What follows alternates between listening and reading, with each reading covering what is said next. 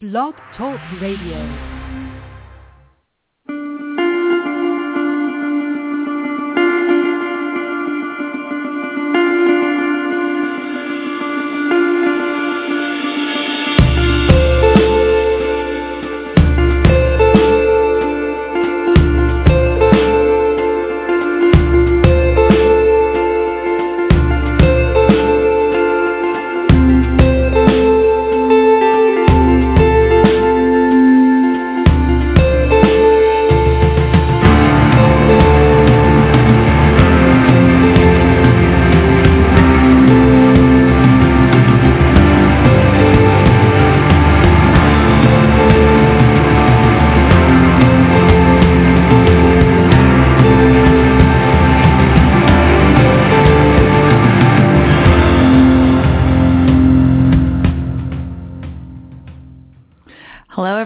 What do you think of that new intro? This is Amy Peikoff. Don't let it go unheard. We are in the first little 6-minute segment that is only for Blog Talk listeners. I'm here with cartoonist Bosch Foston, and I see the chat room is active over here at Blog Talk Radio. Yeah, Bosch made his debut last night here on Blog Talk. He did his first PO'd-cast. Is that what you call it? What's the title?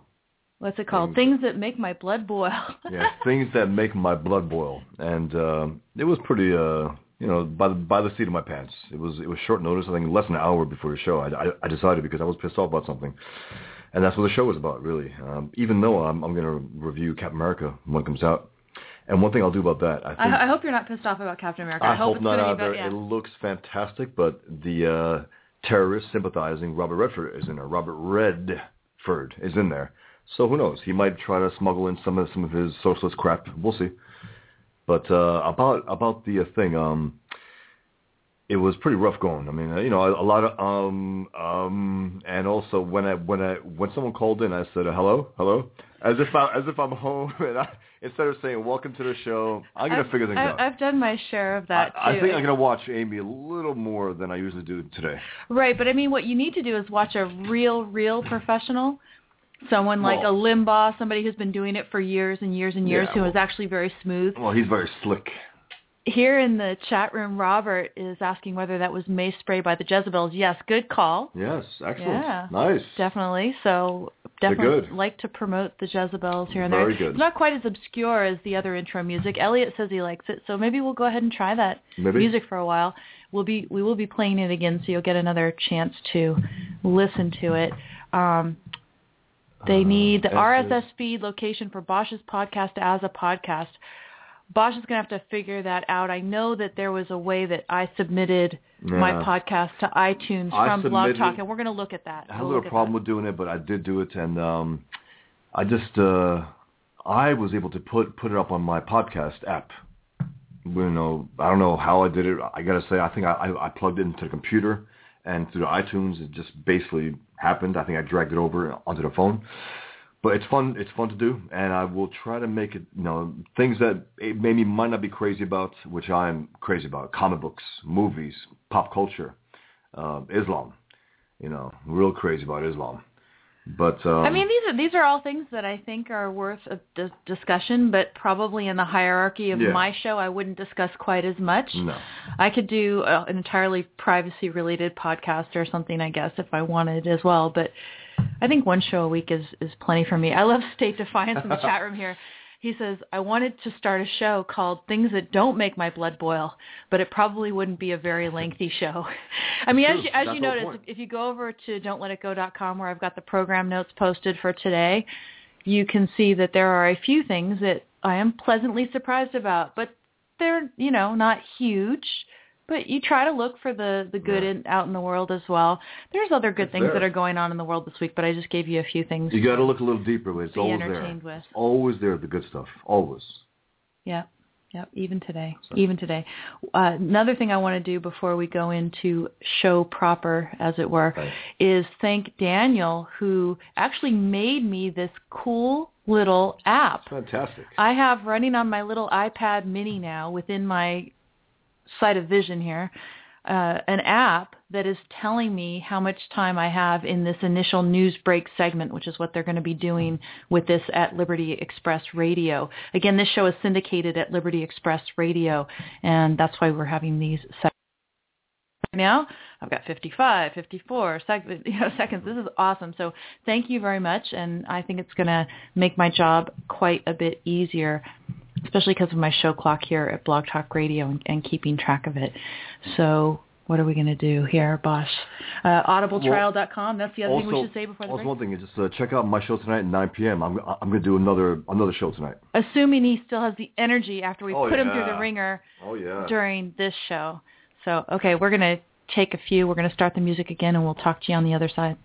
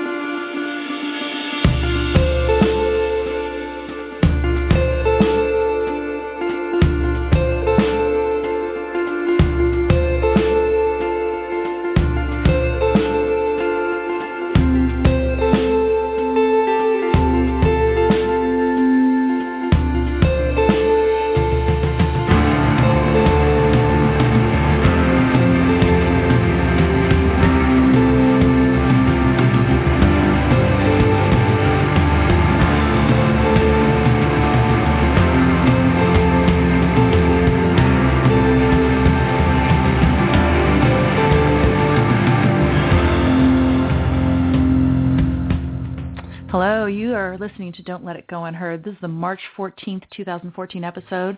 We discuss here news, politics, and culture from the perspective of Ayn Rand's philosophy, the philosophy that upholds the right to the pursuit of your own happiness. I'm your host, Amy Peikoff, and joining me here in the studio, as usual, is cartoonist Bosch Foston. Hello, Bosch. Hello, everyone.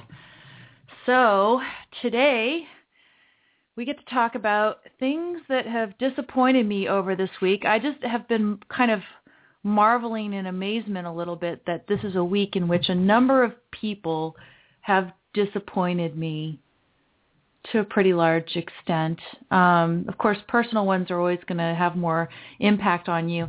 And the first one that I'm going to talk about, you can, get all the links to the stories, as it were, that we're discussing today over at my blog at don'tletitgo.com.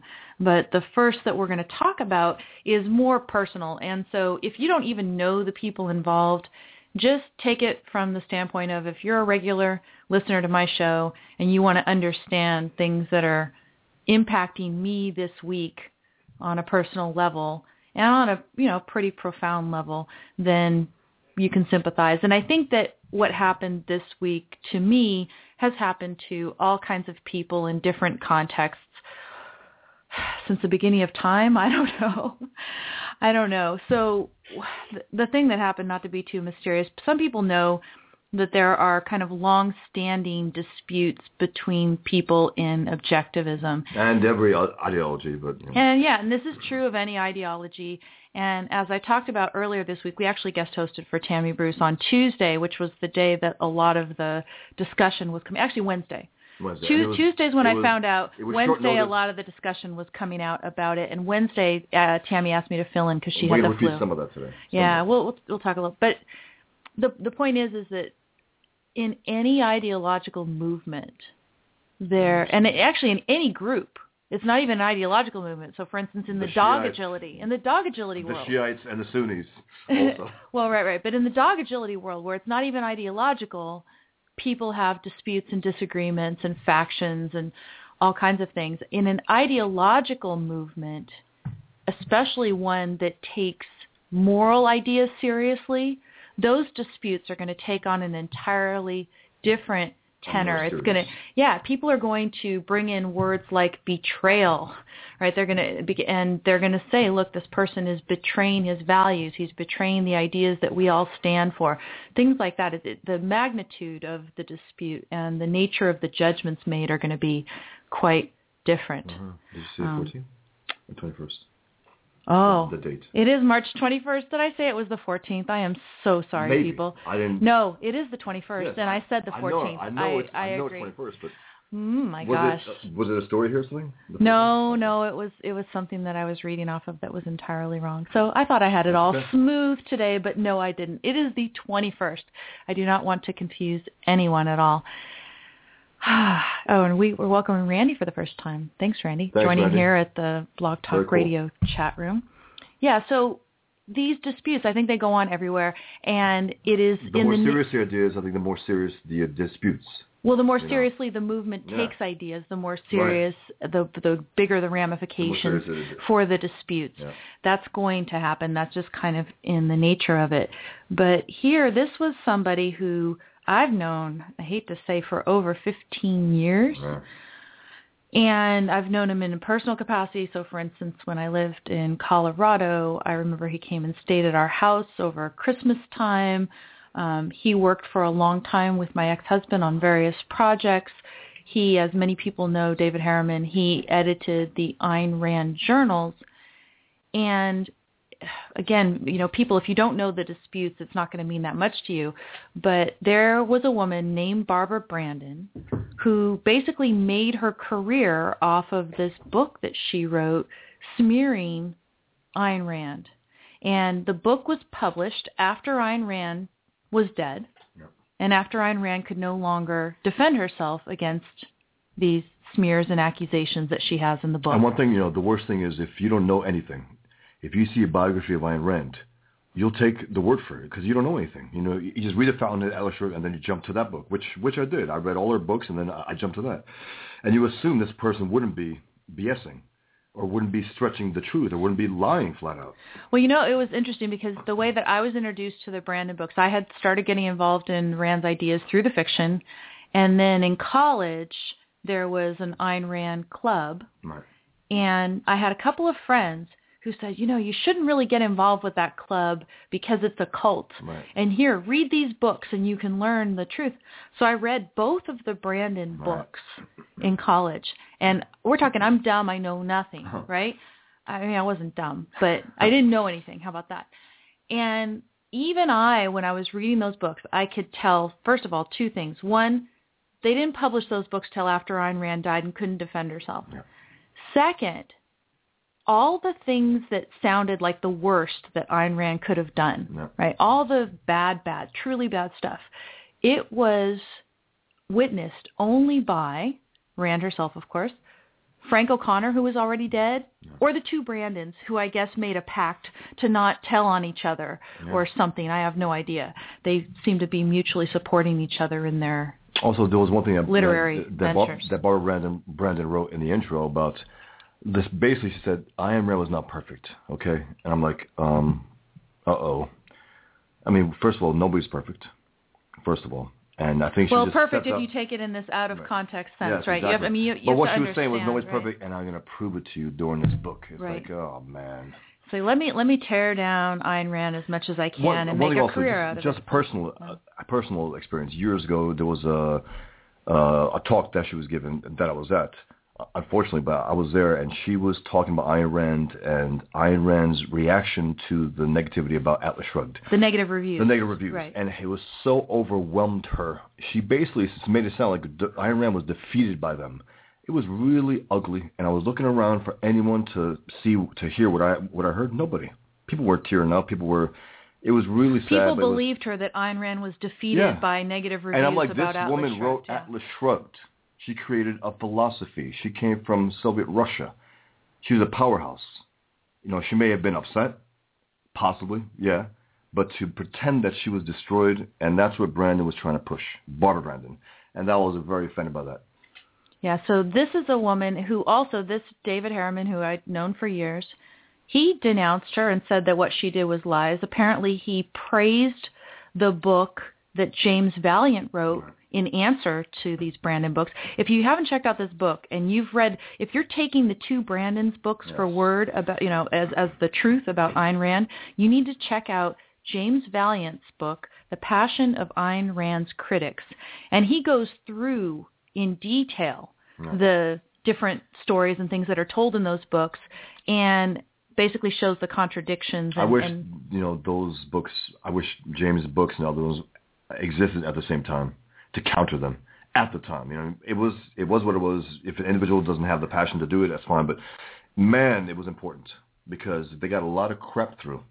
They absolutely did, right. With no defense. But I think unless you've read James Valiant's book, then you haven't heard the whole story. Now, I was ignorant, I was young, and still I was able to sort through the BS and smell and you can smell in the tone and everything else. So these people who think she's great, no, I think she was definitely bad. Barbara Brandon. I had only one. Yeah, Barbara Brandon was definitely not a good person. And when I went to a funeral for Leonard's mother up in Winnipeg, she came to a reception there. And there was a reception after the funeral. And there was a buffet and people were eating and filling plates of food and eating. And I guess she had filled her plate of food already and she was sitting down at some table. And an elderly gentleman who I think had been friends with Leonard's father and mother. He, I think, was at the buffet. He was standing, he's, I think, over by the buffet filling a plate, but he was standing. And suddenly he collapsed on the floor. She looked over and saw. She looked over, saw this guy collapse on the floor, and she was one of the closest people to him. She just sat there and kept eating and ignored while everybody else was going, oh my gosh, what's wrong with this guy? Let's go help him. Naturally. So I'm sorry. I was not impressed when I saw that interaction in person. I also vaguely recall going to a UCLA extension lecture when I was in college. It was going to be on Ayn Rand's ideas. And of course, I'm naive. I don't know who's who. And I go to attend. You were allowed to attend the first lecture and decide whether you wanted to take the course. So you could go and attend the first lecture for free.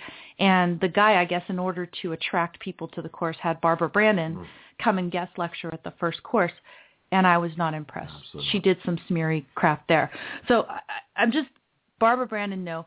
She was also, of course, attacking personally my ex-husband. So imagine all these years, you think that this guy, this friend, David Harriman, is in agreement with you about the damage that Barbara Brandon did to Ayn Rand and, unjustified. You think that he is your friend. He's the friend of your ex-husband. He was trusted to work on many projects. He was helped a lot by Leonard in his own work, given a lot of guidance and support and everything else. And then suddenly you learn that this man has attended Barbara Brandon's memorial.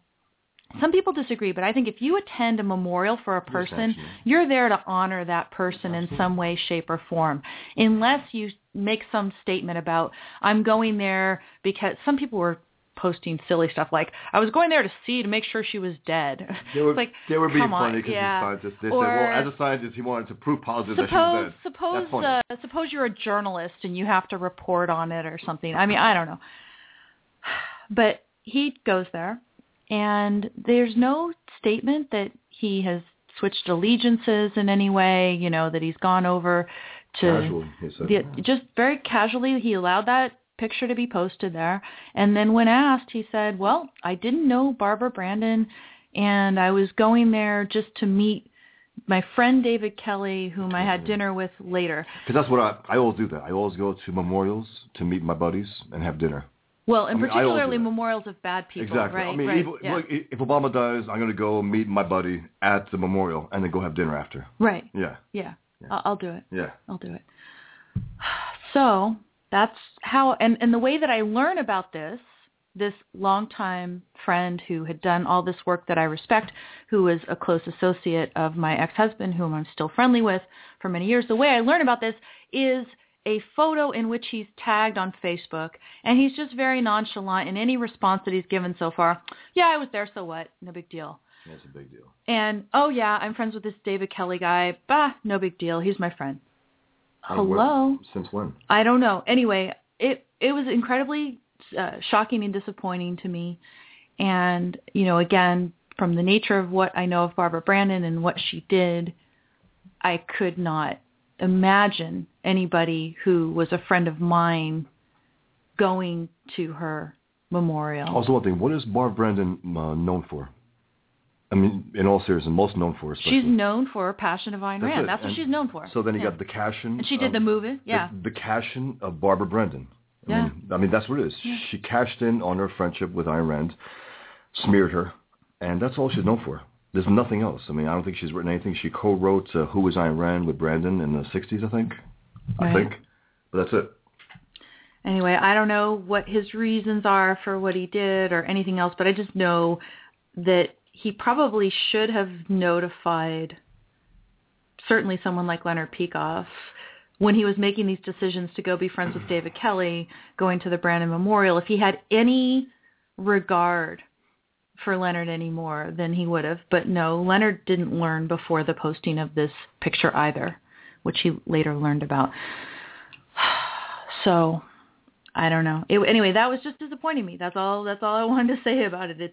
It's disappointing me. I would disagree with the idea of going to the memorial. I could not really imagine a reason for going there. And certainly you don't just say, oh, well, I've never met her.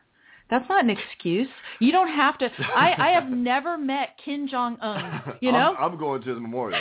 My man, I'm going there. I'm meeting a buddy of mine. You know, let's meet at... I've never met Barack Obama. Yeah, let's meet I don't like him. Let's meet at Bill Clinton's memorial. Yeah, he was a scumbag, but what are you going to do? In the chat room over here at Blog Talk Radio, it says, Barbara Brandon wrote 2 books, both on Rand. Nothing original. 2 fiction books, right? Okay. So, yeah, she was a fiction writer. That's right. Right? The cash-in of Barbara Brandon.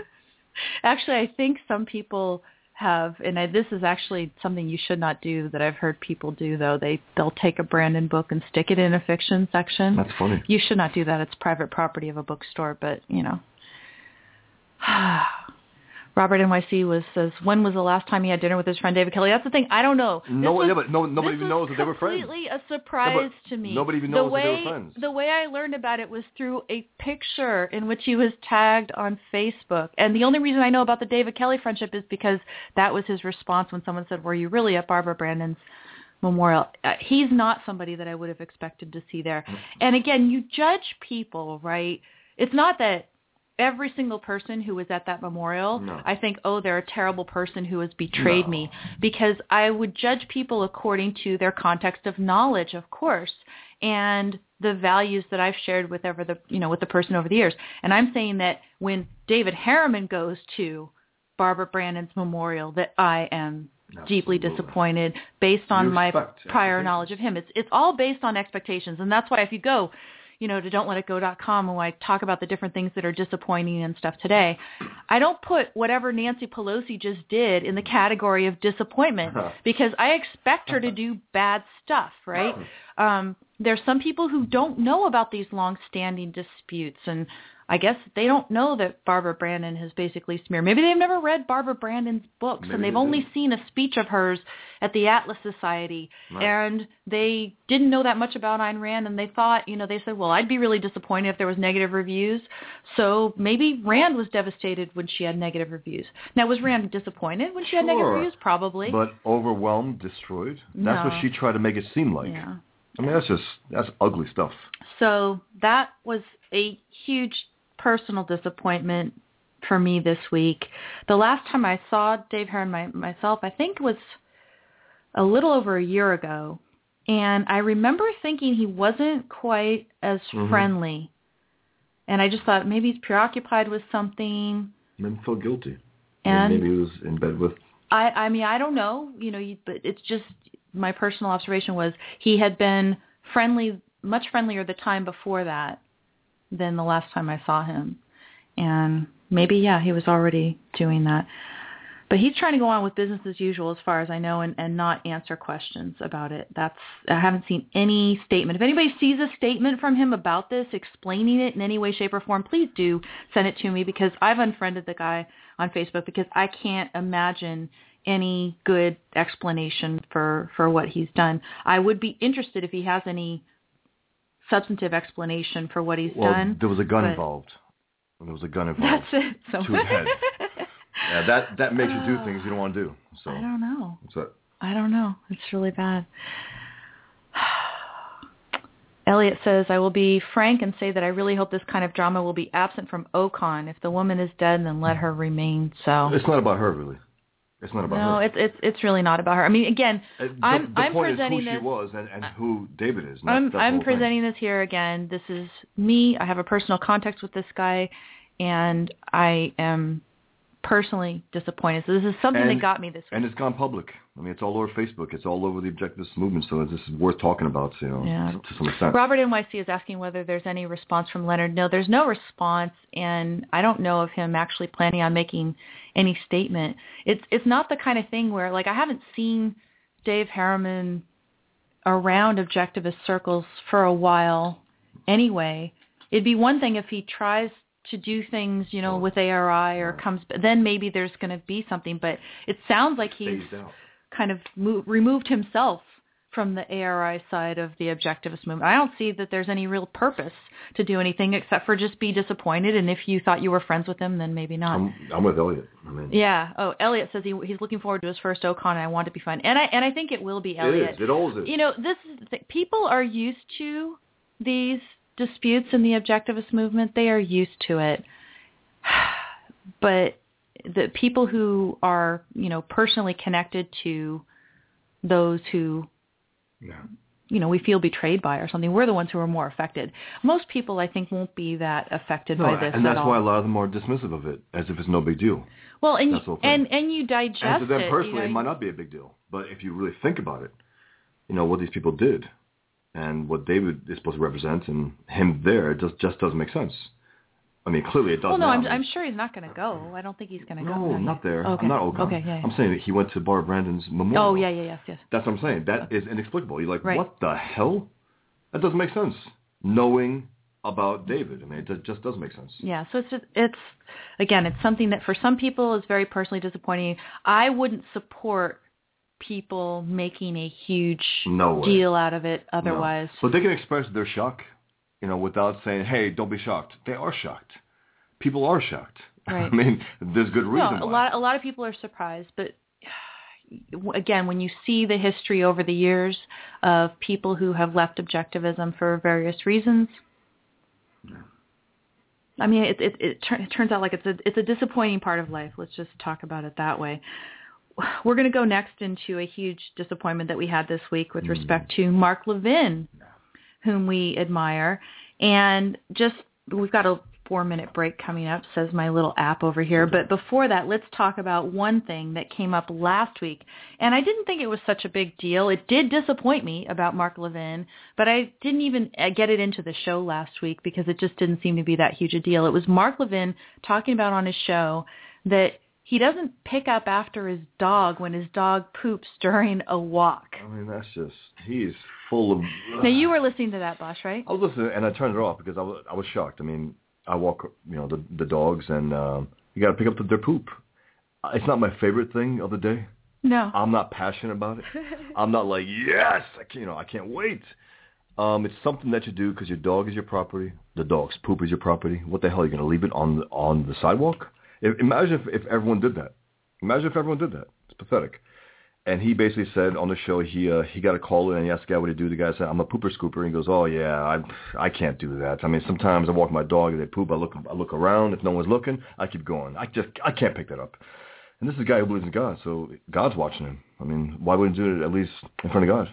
I mean, what would God think of him? You think that God is watching him and that when he tries to enter the he pearly goes, gates, that crap up. That they'd say, you know how much dog poop you didn't pick up over the course of your life? Before, you have to spend time in purgatory picking up dog poop before you can go to heaven, right? That's right, for eternity. No, but it tells you something about him. It does. And him to admit it on the air, he goes, just between us, Between us and the 8 million listeners. Yeah, 8 million listeners. And right. He goes, I look around and, it doesn't matter if you don't like it. I don't like it. You got to do it. There's some things you don't like, you do. And he's Mr. Dog Lover. I love dogs. He wrote a book about dogs. He always talks about dogs. And here he goes, leaving his dog poop where people can step on it. It's ugly. So that is the little thing that has disappointed me about Mark Levin. The big thing that came up this week, I think you said it was on his Monday show. Is that right? Probably. Both of these hit around the same time, Monday, right. Tuesday. Yeah. And he had a caller who was calling in and responding to Mark Levin posting a list or discussing a list of his prerequisites for a GOP 2016 candidate. And one of those was that the person have a belief in God. So what we'll do after the break is talk to you about Levin's response to a caller who complained about that. right after this.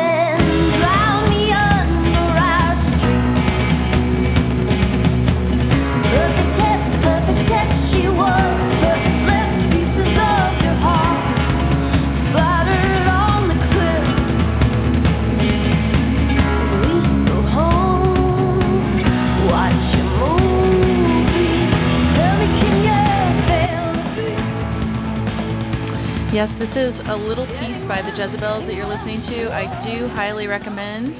If you like this kind of music, if you don't like this kind of music, I'm very sorry to subject you to it. But if you enjoy contemporary music, I think you'd enjoy checking out more of their work. So get it either through Amazon or iTunes.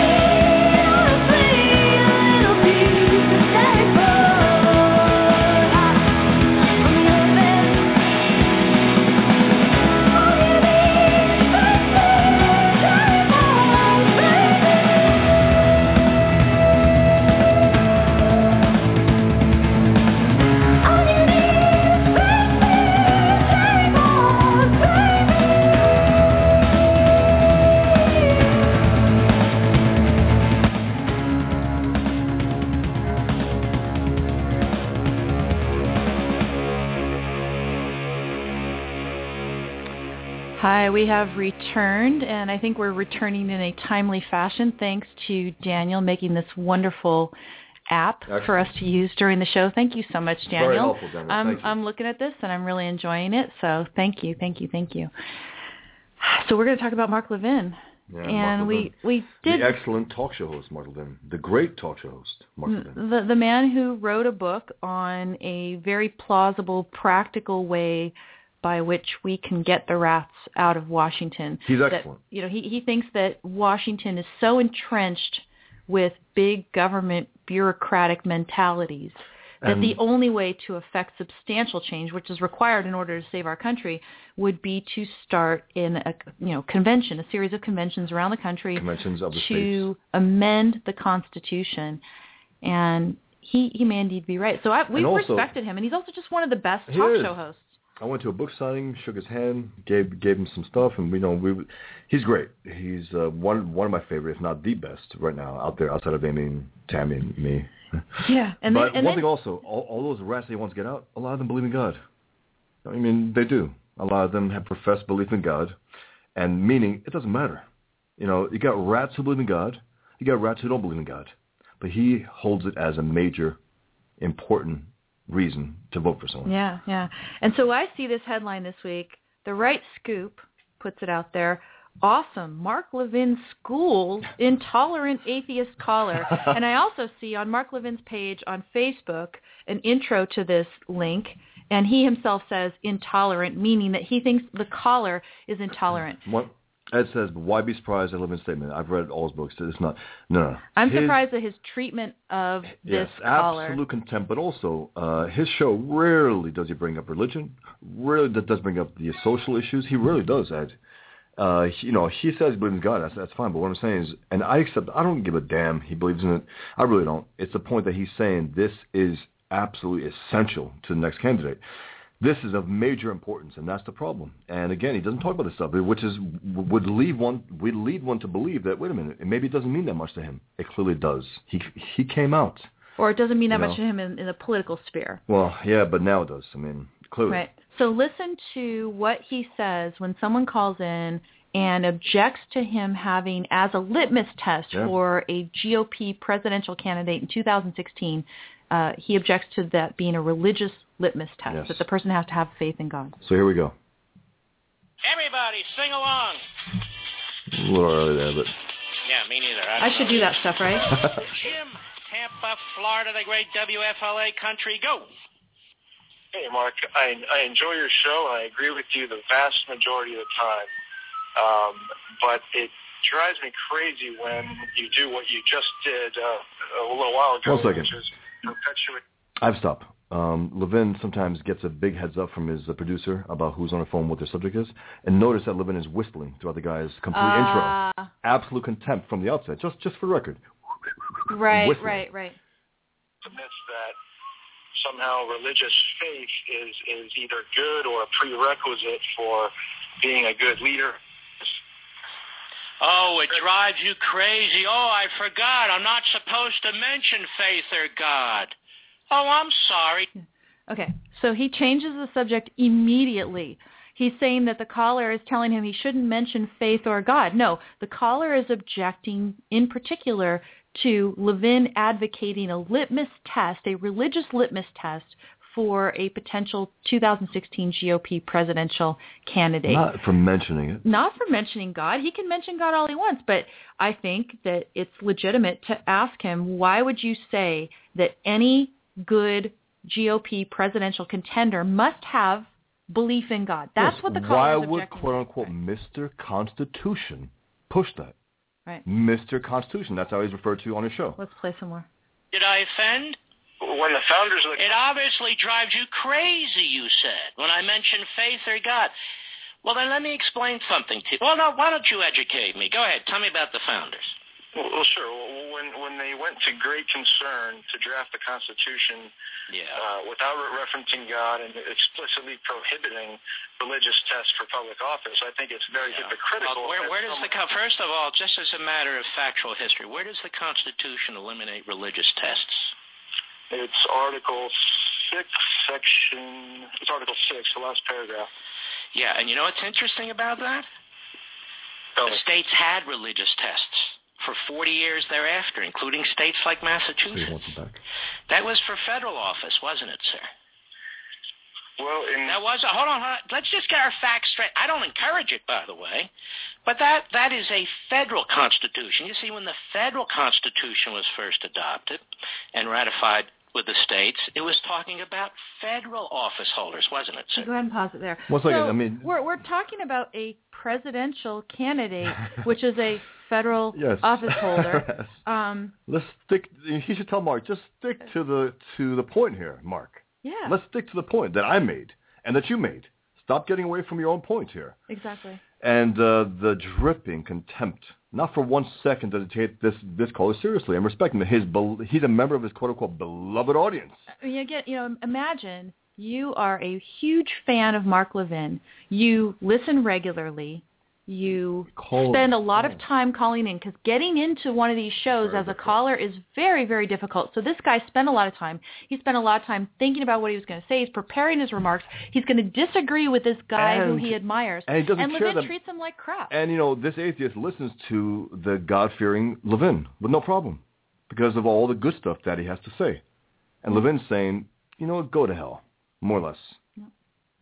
I completely agree, and I. Okay, well, let's get our facts straight. That's number one. Number two, where does the Constitution ban religion? Nowhere does it ban religion. In fact, where does it ban religion in the public square? What? No.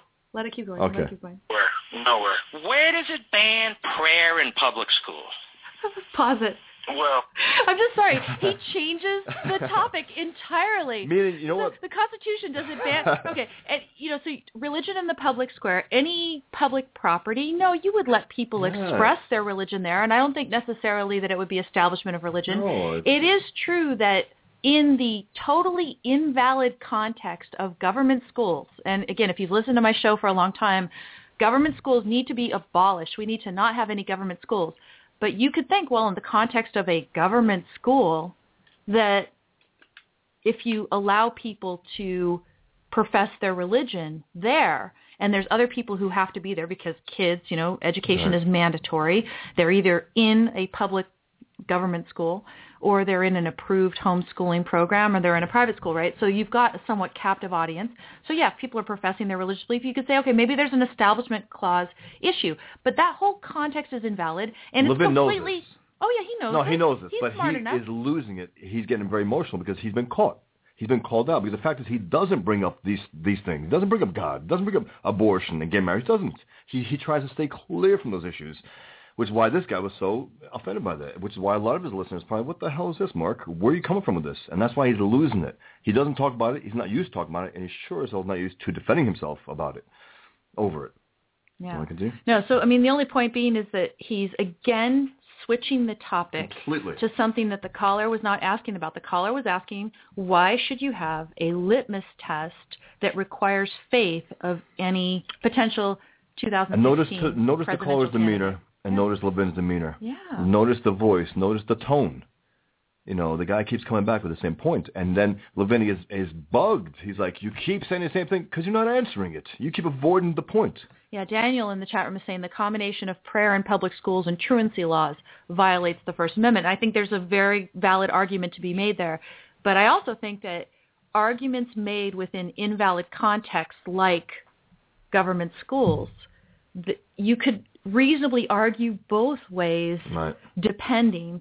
So it's completely messed up, and it's completely beside the point that the caller was trying to make. Go ahead and play some more. Okay, here's the rest. Well, arguably in the First Amendment to the Constitution. Oh, the First Amendment. You mean where it talks about not establishing a religion?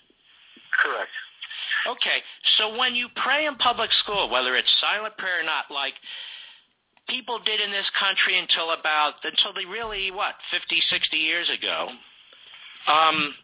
that's when somebody figured out on the Supreme Court, wait a minute, this First Amendment actually bans prayer in school because you can't establish a religion. What religion was being established by prayer in school? Well, I would say, if I'm arguing on the other side, people think all completely beside the point. All this.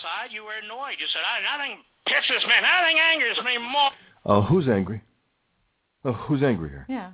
He said it drives him crazy, which I think is a very mild way to put his disagreement. And he said it drives me crazy. Not, it drives me. Like Levin's saying that he said it. Right. Levin said, no. Levin is the angry, emotional freak during this exchange. It's embarrassing. Let me go on. When you bring up religion, which I almost never do, as a matter of fact, but I've decided to bring it up because I'm sick and tired of us being pushed and told to be quiet. just tax cuts. Don't bring up that other stuff. So wait, the reason why it's a litmus test now is because he's sick and tired of it? No. He's that's sick and not a tired substantive of not reason. being allowed to bring it up. No, but that's not a substantive reason. No, not at all. Oh, my God, don't bring up God, for God's sakes. Right? You got it? That about right? No, Mark. Please understand me. Just because I don't think you should be boundary with you when it comes I shouldn't be what? I shouldn't be what? You shouldn't be I want a candidate that's going to stand up proudly and talk about America being the most powerful nation on the face of the earth, about unleashing the American people, our economy, and freedom. Yes, about faith in God Almighty and not faith in government. Pause it. False alternative. Faith in God Almighty and not faith in government. Those are your two options? Right, I mean, that's right. it. And he's talking from a context in which most atheists believe that you have to have faith, I guess, in a secular institution like government. Is that the idea? So you faith What about somewhere. projection? I mean, that's just absolute projection. No. Atheists don't pray. They don't have faith. Mark? Politicians? Why is that so hard to understand? Have you read the Declaration of Independence lately, sir? Of course I have. And how many references to God are in there? I didn't count them, but that's not really my point. My point is... Well, let's hear your point. Go ahead. My point is, you just kind of... For saying something... Stop telling me what I did. You just said you have a point. What's your point, sir? Okay, let me explain.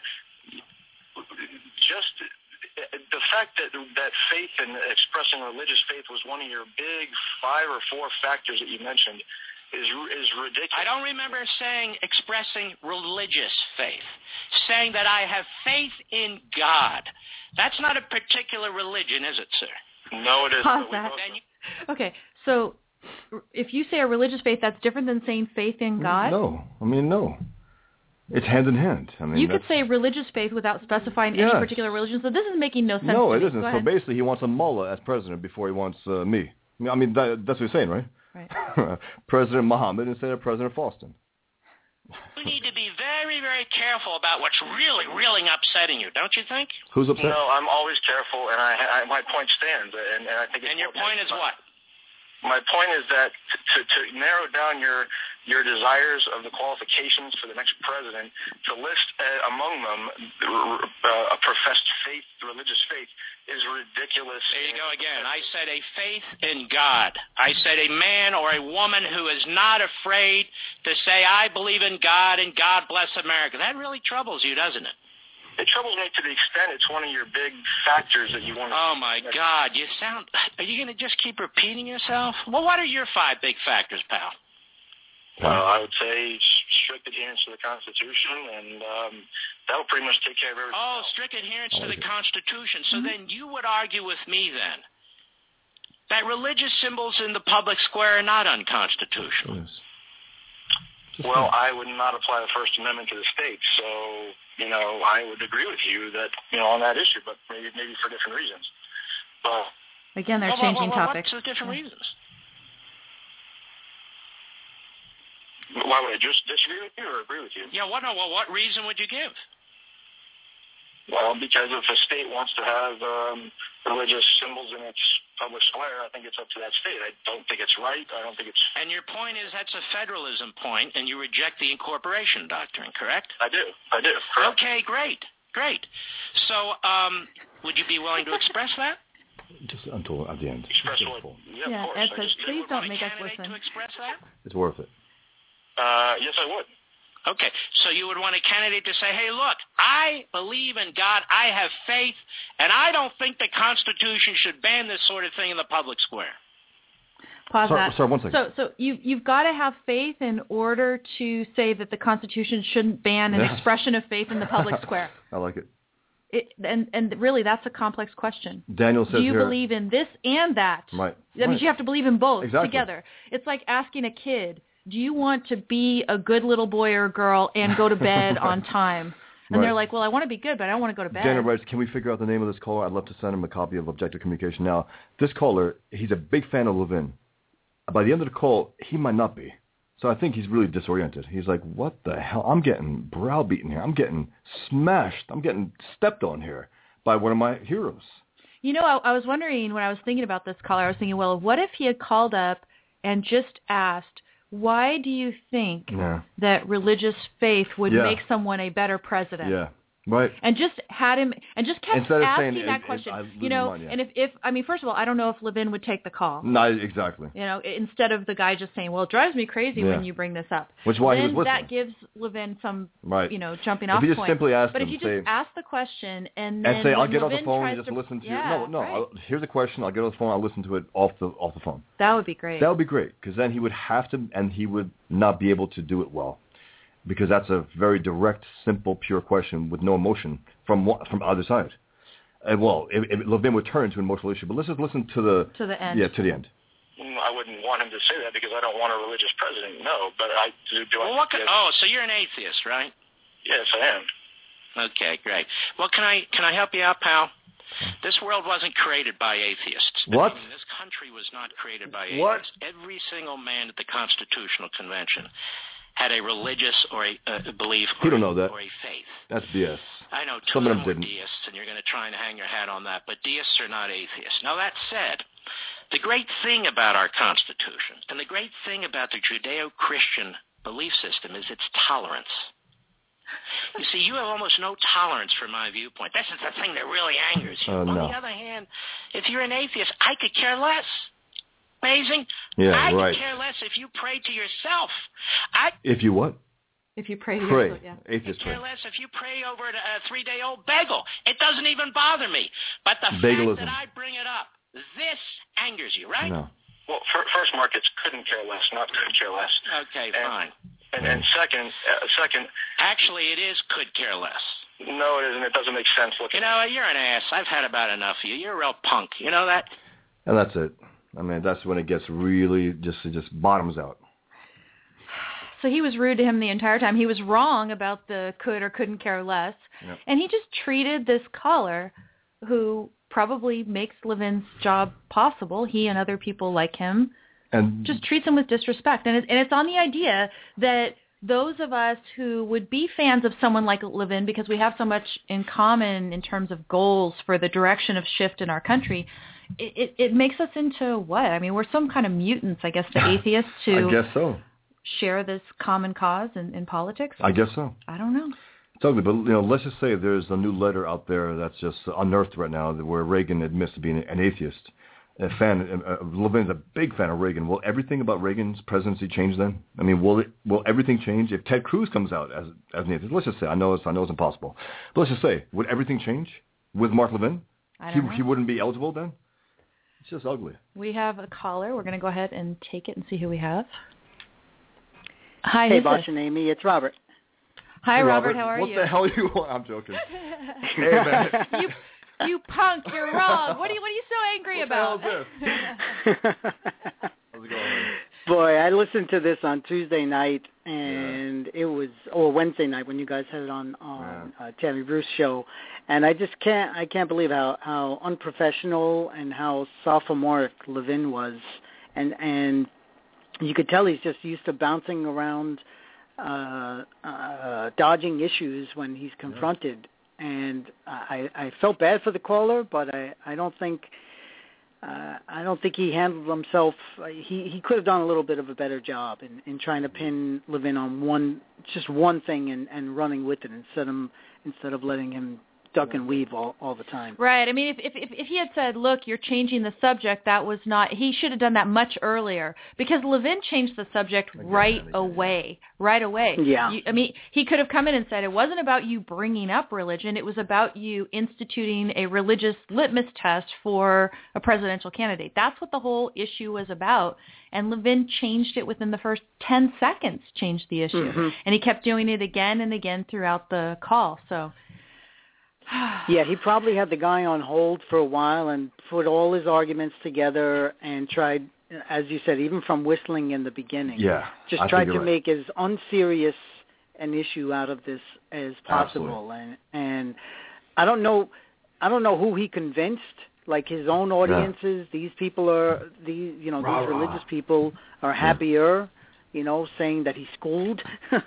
Sure. Yeah, and as Boss said, yes. just listen by the tone, and you see one person is calm and trying to be reasoned, and the other is completely like an evangelist. He's like a total evangelist, shouting, next. If he had 5 more minutes, he'd be speaking in tongues. That's just how I thought he was. Right. So, but anyway, I wanted to just say thank you guys on the air for me being there last week and describe that I got to see some of Bosch's drawings. Your studio, though small and cozy, it's got nice books and it has some of Bosch's work there, and it's great to be on the other side of this. I appreciate it. Yeah, thanks very much for visiting, Robert. Mm-hmm. We're going to try now to get through a couple of the disappointing stories before the break, Robert, because I am getting understandable consternation in the chat room over here at Blog Talk Radio about listening to David Harriman disappoints us, then Levin disappoints. Yeah, what is Punk saying? What is Punk saying here? 24 minutes on David Harriman being stupid and 26 more minutes on Mark Levin being stupid. Let's hope Hour 2 has some good stuff, I think. That's the point of the show today. But let's get through these other things really quickly, right? One of them, and we talked about this at more length on Wednesday on Tammy Bruce's show, Rand Paul. You would say, okay, you shouldn't even think that you're disappointed by Rand Paul because of the nature of Rand Paul, who was kind of in the first place.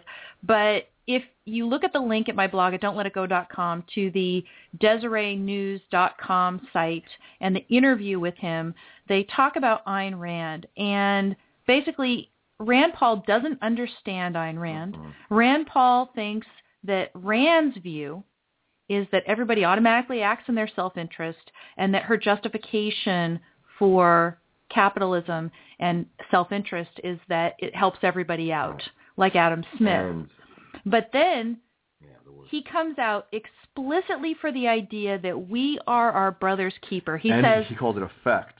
Yeah. He says that in accepting the idea that people act on their self-interest, which people do not automatically act on their self-interest, and Clearly, Rand never said that. day. But he says in accepting that, she obscured the fact that we are our brother's keeper, and we do have an obligation to help our fellow man. You mean like Obamacare? We are our brother's keeper. So long as he's stating these things explicitly, and it's part and parcel of his belief system and what he's going to be doing as a potential presidential candidate, it's disappointing. By the way, I met Ted Cruz last week, and Rand Paul is no Ted Cruz. Yeah, that's what I said. We'll actually talk about Ted Cruz the next hour because it is not a disappointing thing, but it is something that nonetheless it's a reminder. It's a reminder. It's a reminder of what our problem is with him. Yeah. It's not like we're going to have an atheist candidate in 2016. We're just not. And that's the whole thing. It's like this. It's not going to happen. But for Libman to come out and that's not my litmus and test. Make it a demand, and also he says this is one of the things that he better back up. Right. So the other thing that I wanted to talk about, and I was actually kind of torn about whether to have this in the disappointing category or maybe we shouldn't even be disappointed by Greg Gutfeld anymore. Yeah. But Greg Gutfeld released his new book, so there's all sorts of publicity out there about the new book and its content. And one thing that I wanted to point out was there's 26 potentially insightful and undoubtedly offensive quotes from Greg Gutfeld's new book, Not Cool. They say Islam doesn't mean peace? I don't know if he said that, but it's at the Blaze, and definitely check it out. I think it makes this book look pretty attractive. I think that Gutfeld probably says some good stuff in this book. In particular, I was going to read you quotation number 25, just as an example of something that I found very good. And this is what he says. He says, "It's strange to me that the cool, by their very definition, committed to being against the man, would embrace an endless maze of bureaucracies that turns everyone into massive zombies waiting for their allotment of bread and cheese. In the name of the public good, the cool happily hand over their power of individual freedom and the dynamic economy that it produced to a bloated blob of arbitrary administration. You have the media academic complex saluting protesters demanding more government so they can do and think less. They are marching in favor of dependency. They are marching for the right to suck," end quote. And then the thing that was disappointing, so that was good, right? The thing that's disappointing to me is Gutfeld's views about religion, what he says about religion, why he thinks religion is good. and to a certain extent, his presentation about the essential character of his book and its theme itself. Unfortunately, we've got only a few seconds here, so I'm going to have to hold you over the break and let you know that about Gutfeld's book. But it sounds like the book does have things to offer. Well, he has some stuff to say. He's always on the verge of saying something profound, and then usually disappoints. We will see you on the other side of the break.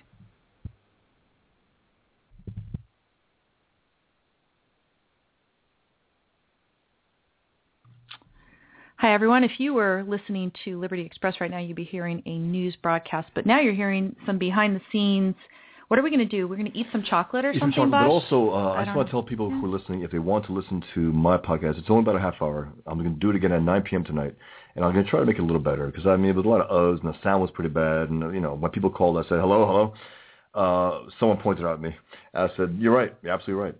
But I have a few things to talk about tonight. So I definitely want to do that. If you can join in. The chat room wasn't working yesterday. It might not work again. But you can tweet me. And you can call in. I'll tell you the number. He's starting out with a free account too, and I think there may not be a chat room feature for the free account. I'm not sure. I think a half hour is enough to blow my gasket. I think that's enough. I don't want to be a 2-hour raging like Levin, you know. 3 hour. Now, who is here? And my show again is called Things That Make My Blood Boil. Just keep it in mind. Dusty in the chat room was wondering whether that caller who called Mark Levin was grasping for arguments. I don't know if he was. He was getting assaulted. And he kept trying to stay on point. And I mean, imagine you call in, and here's this man you admire attacking you. I think he composed himself really well. I think so. All things considered, he's a young guy probably. He says, look, I agree with a lot of what you say, Mark, and this and that. And Levin just basically roundhoused him. I mean, completely. And he didn't have an ounce of respect for him, not 1 second of it. It was complete sarcasm, complete nastiness. It was a shocker, and I hope he came back the next day or two and said, you know what, I could have handled that better. I hope he did. I don't know if he did. If anyone out there knows, please. By the way, Freedom Breeze, thanks. Freedom Breeze liked my debut. I appreciate it. I tried my best, but it was pretty, it's not as good as it could be. Well, and it's rough going without a chat room. No, it definitely is. To support you. You had a caller, though, so that I did. I had a caller, a great caller, and very, very cool.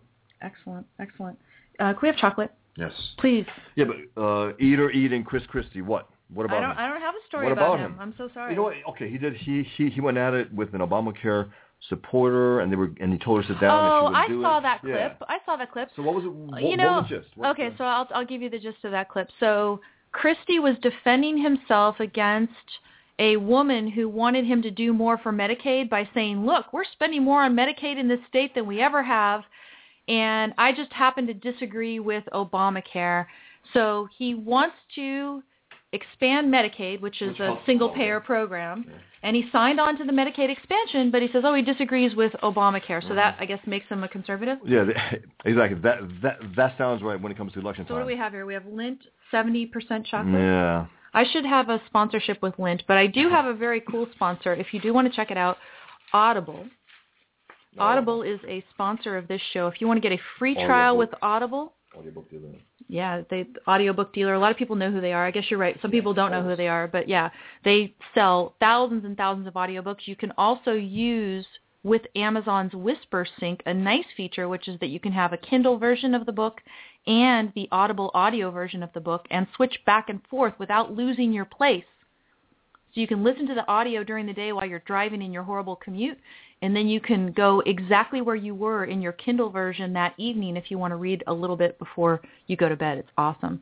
So check it out. It's audibletrial.com/Amy Peikoff. That's AMYPEIKOFF. I'm very happy to have them as a sponsor because I'm a customer myself. It's excellent. Yeah. You can also upload your audiobooks from, I think, iTunes, which is fantastic. You have your own little shelf there. It's very, very good. Mm-hmm. What? Anything else? I'm chewing chocolate. My show. You know what? Check out my blog. I've been writing about the Miss Marvel's Muslim superhero. And by the way, at the end of Marvel's Muslim superhero comic, after she gets her power, she goes, finally, I feel like I belong to something bigger. Meaning, Islam is not big enough for her. Mm-hmm. That's pretty telling. Now she feels like she's part of something bigger. Not with Islam. And they basically took a quote from the Quran out of complete context in order to try to sell some stuff. Terrible. I talked about it last night. Yeah, we're going to talk about it a little bit. Now, what is this? Comic books is a naturalist art? Need it be naturalist? No. I mean, it could be fantastic. It could be romantic. It could be, it depends on the artist. I mean, there's some artists out there who definitely go for a naturalistic look, very realistic, very representative of reality. Some of them go fantastic. Some of them, it depends. And some artists go all over the place with that. Thanks, State Defiance, if you like the show too. I really appreciate it. I love doing it, but hopefully others might. So it's things that make my blood boil here on Blog Talk Radio. No particular schedule. It's when Bosch is moved to do it. Which is probably every day. No. Ed says, talk about my view of Frank Miller. Frank Miller is probably hands down my favorite writer in comic books history ever. And he's the one guy why I became a cartoonist. He's the one guy whose work inspired me enough to say, I want to be a cartoonist, above all.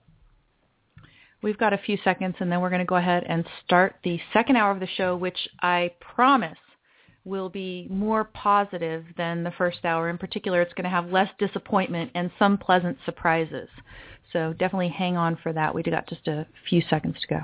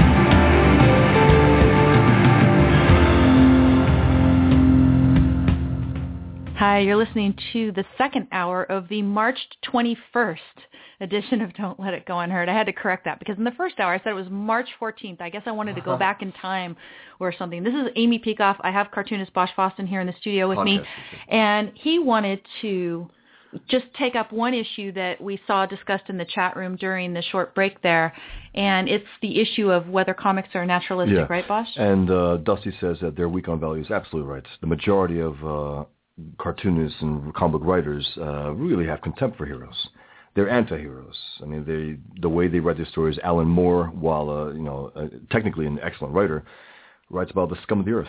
I mean, there's the only one that was worth anything in Watchmen to me was Rorschach, who was based on Steve Ditko's The Question, and which is based on Ayn Rand's philosophy. He tried to undercut him, but still he came out as the most compelling character in the entire novel, the one who stuck to his guns throughout the entire series. So Frank Miller is the only one really with the strong values. Whatever he tries to undercut him at times, who knows what. But Ditko as well. Ditko absolutely. But in the Fixer, there's no strong values really. No, there isn't. It's just there's a hint. Yeah, there's a hint. It implies maybe some strong values. It does. But in terms of these guys, and right now with Muslim superheroes taking hold in Marvel DC, there are super cowards behind superheroes. It's disgusting. And this is where we are. And I don't care calling them out because the fact is I don't see myself working for them anytime soon. I would love to do a Superman story, a Spider-Man story, a Hulk story, a Batman. I would love to do that, but not anytime soon. As soon as they get some people with some balls, excuse the phrase, I might have a chance. Until then, it's not going to happen. Before we move on to things that are not disappointing because we can't be disappointed by these people any longer, which includes Marvel Studios, one thing I wanted to just say about Gutfeld, last hour I was giving you the reference to his 26 quotations from his book. And there was a good selection of stuff that makes this book look like it has a lot of good content to it. But then where I get disappointed with him is because I think this is a very smart guy. Oh, yeah. Who I think with a bit of study could take his game up a notch. He's a sponge. He's like a kid, the guy who never grows up. He's like a kid, just a complete sponge about life. But he's values. also got a tremendous logical faculty. In some ways, his brain is faster, quicker. That's what appealed to for me. sure than That's mine. what appealed to me. I wouldn't say that. I think so. No, he blurts it out a lot faster. I mean, he's very, very quick. And speaking about those things, he definitely is. But he makes the connections quickly. He's too, good, and then he undercuts, and he gets stupid, and for certain reasons. I don't know why. When he's on Fox News, sometimes he sounds like a typical cheap Republican. It's shocking. This guy is supposed to be a libertarian. I mean, that's what I think he calls himself. I just think with a study of some philosophy or thinking about some issues a little more deeply, he could, like I said, take the game up a notch tremendously. Here's an example. They ask him at the Blaze, if there were one or two key takeaways from the book, what would they be? And Gutfeld says, to resist the idea of subversion and instead subvert the subverter. Okay, that sounds fine. He says, the path to cool is always about undermining the normal, undoing tradition, because to the hip and cool, whatever comes before is old and stupid. And so you have to resist that urge to be accepted, to be liked. You have to instead subvert the subverter. Be happy in embracing the common sense or the tradition. Be proud that you're in the military or that you got a good job and that you actually build things. Don't be embarrassed that you happen to be religious. These are things that are always undermined by the cool. Now, he paints this broad brush about common sense and tradition. First of all, common sense is not anything that we should all go on, because common sense just means a received wisdom from other people that maybe you have a gut sense is correct. That was Wait a minute. I did not do that on purpose. You're the Punisher. Punisher. I think, didn't Freud say something about like puns are like programmed in our brain or something? Fraud? Fraud, yeah. But, tradition by itself doesn't say anything. Tradition doesn't make something good. Islamic it tradition happens is to good. be that some things that are tradition in our country are a lot better, but I think you need to identify the substance, not the fact that something is common sense or tradition. Some traditions are horrific. Yeah, so there's that. And then he defends religion. Why? Even though he himself is non-religious. I think he's a frustrated atheist is what I think he is. Well, and it's funny because he won't commit to being an atheist, and that's something that Penn Jillette has schooled him on before. Oh, he ripped him a new one. Check it out if you can. He ripped Greg Gutfeld a new one about that. It's pretty funny. But not to Greg Gutfeld's face. It was in his own podcast. No. He asked him to be on. He refused to be on. Right. And that's why he ripped him even more. Right. He says, well, the thing is, I'm non-religious. And he says, I wouldn't say that I'm an atheist. I would say that I just don't know. I haven't been to church in years. But there's one thing I know, and that is that the church is a positive influence in communities in terms of encouraging charity and neighborly concern. He says it's an important thing. I mean, it's what I had when I was growing up. You saw your neighbors. It got you out of the house. If you worked at the church as an altar boy like I did, you got to know everybody. Altar boy. You knew... was he altered? You knew who died and who was sick and blah, blah. Okay, so first he talks about charity and neighborly concern, and then he talks about keeping in touch with people you potentially value. I mean, his brain is all over the map. How about and friends? If the idea is that there's some sort of duty of charity, which he implies in other statements... Look, he has a default. He goes into the default, which is altruism, as Robert brings up. It's altruism, whether it's religious or secular. That's like Sam Harris also, the good atheist, who's an idiot when it comes to morality. He's very good against Islam, excellent, but he falls into the same crap, altruism. I mean, he just doesn't really believe that you can have a solid ethics that isn't grounded on religion. A morality based in reality, that's what Rand taught me above all. Or a benevolent community of people without religion. I mean, these are the things that he thinks... And this is a guy who has atheist friends, so he knows them to be good. I mean, he knows that. And what's the problem here? And he probably knows some religious people who are not good. He goes on to talk about Romney giving you charity and all this stuff. So this idea that charity is the solid value that we need to defend, that disappointed me as well. Although, like I said, maybe it shouldn't disappoint me because there are things that Gutfeld has gone so far and been very good on some things, and then on other things he has disappointed. But also, I think he's very resistant to take any solid position, whether it comes to atheism even. He's very resistant, so he's all over the place. That's why he's very good, he's very funny, and then he's dead wrong because he hasn't thought things through enough. He thinks about everything, clearly, but not about certain important things enough to take a certain position, certain he strong position. He just doesn't get fundamental enough, no, and I don't think he thinks that you have to. He stays clear from that, right. almost consciously, probably, because he doesn't want to be considered what? I don't know, a pariah of some maybe. kind, right? Right. We have a call here. We'll see who it is. Hi, who's this? Hello, Amy. Yes. Bosch. Yes. Hey, this is Dan. Elaine and I had lunch with you some time ago at Ocon. You may not remember that, but oh, yes, I do. Yes, we do. Hi. Do you really? Yes, we do. How's it going, Dan? Well, it's going great. As a matter of fact, I'm kind of late getting on this subject, okay, or returning to a previous subject, Mark Levin. Mm-hmm. Years ago, I hope I'm not taking you off track here, but years ago I used to listen to Mark Levin, and I used to hear these kind of rampages that you just described there. And now I realize why I don't listen to him anymore, for this same reason. I think he's just very childish and out of control. Dan, just a quick question. How long ago was he doing these rants?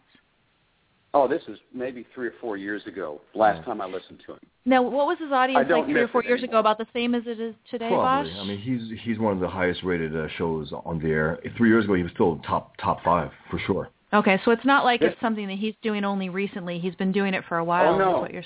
Oh, no. If you didn't listen to him 3 or 4 years ago, this is a rehash of his style. Yeah. I've heard this at least 3 or 4 times from him in the past, and I'm talking at least 3 or 4 years ago when he was on the AM radio around here. He was one of the maybe 3 or 4 conservative talk show hosts that were in the area. That's about all we had to listen to. But no, this reminds me of, and it tells me that he really hasn't changed his tune a whole lot. He may sound semi-rational, but he always reverts back to his old ways, sounds like. I won't be listening to him again. No, it's sad. I mean, because he's been one of the best about what's going on in Washington, more than Rush Limbaugh, more than the others. He's the only one I've been able to listen to because he takes these ideas very, very seriously. The idea of bringing the country back to some kind of reasonable, basically bring some more rationality in Washington, and then he does this and undercuts his whole argument. That's very sad. It tells me there's a very irrational base in his thinking.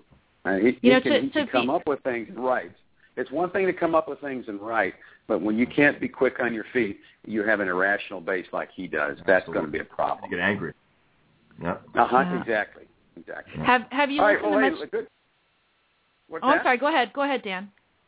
Well, it's good hearing from you again, and I listen to you on a fairly regular basis. So.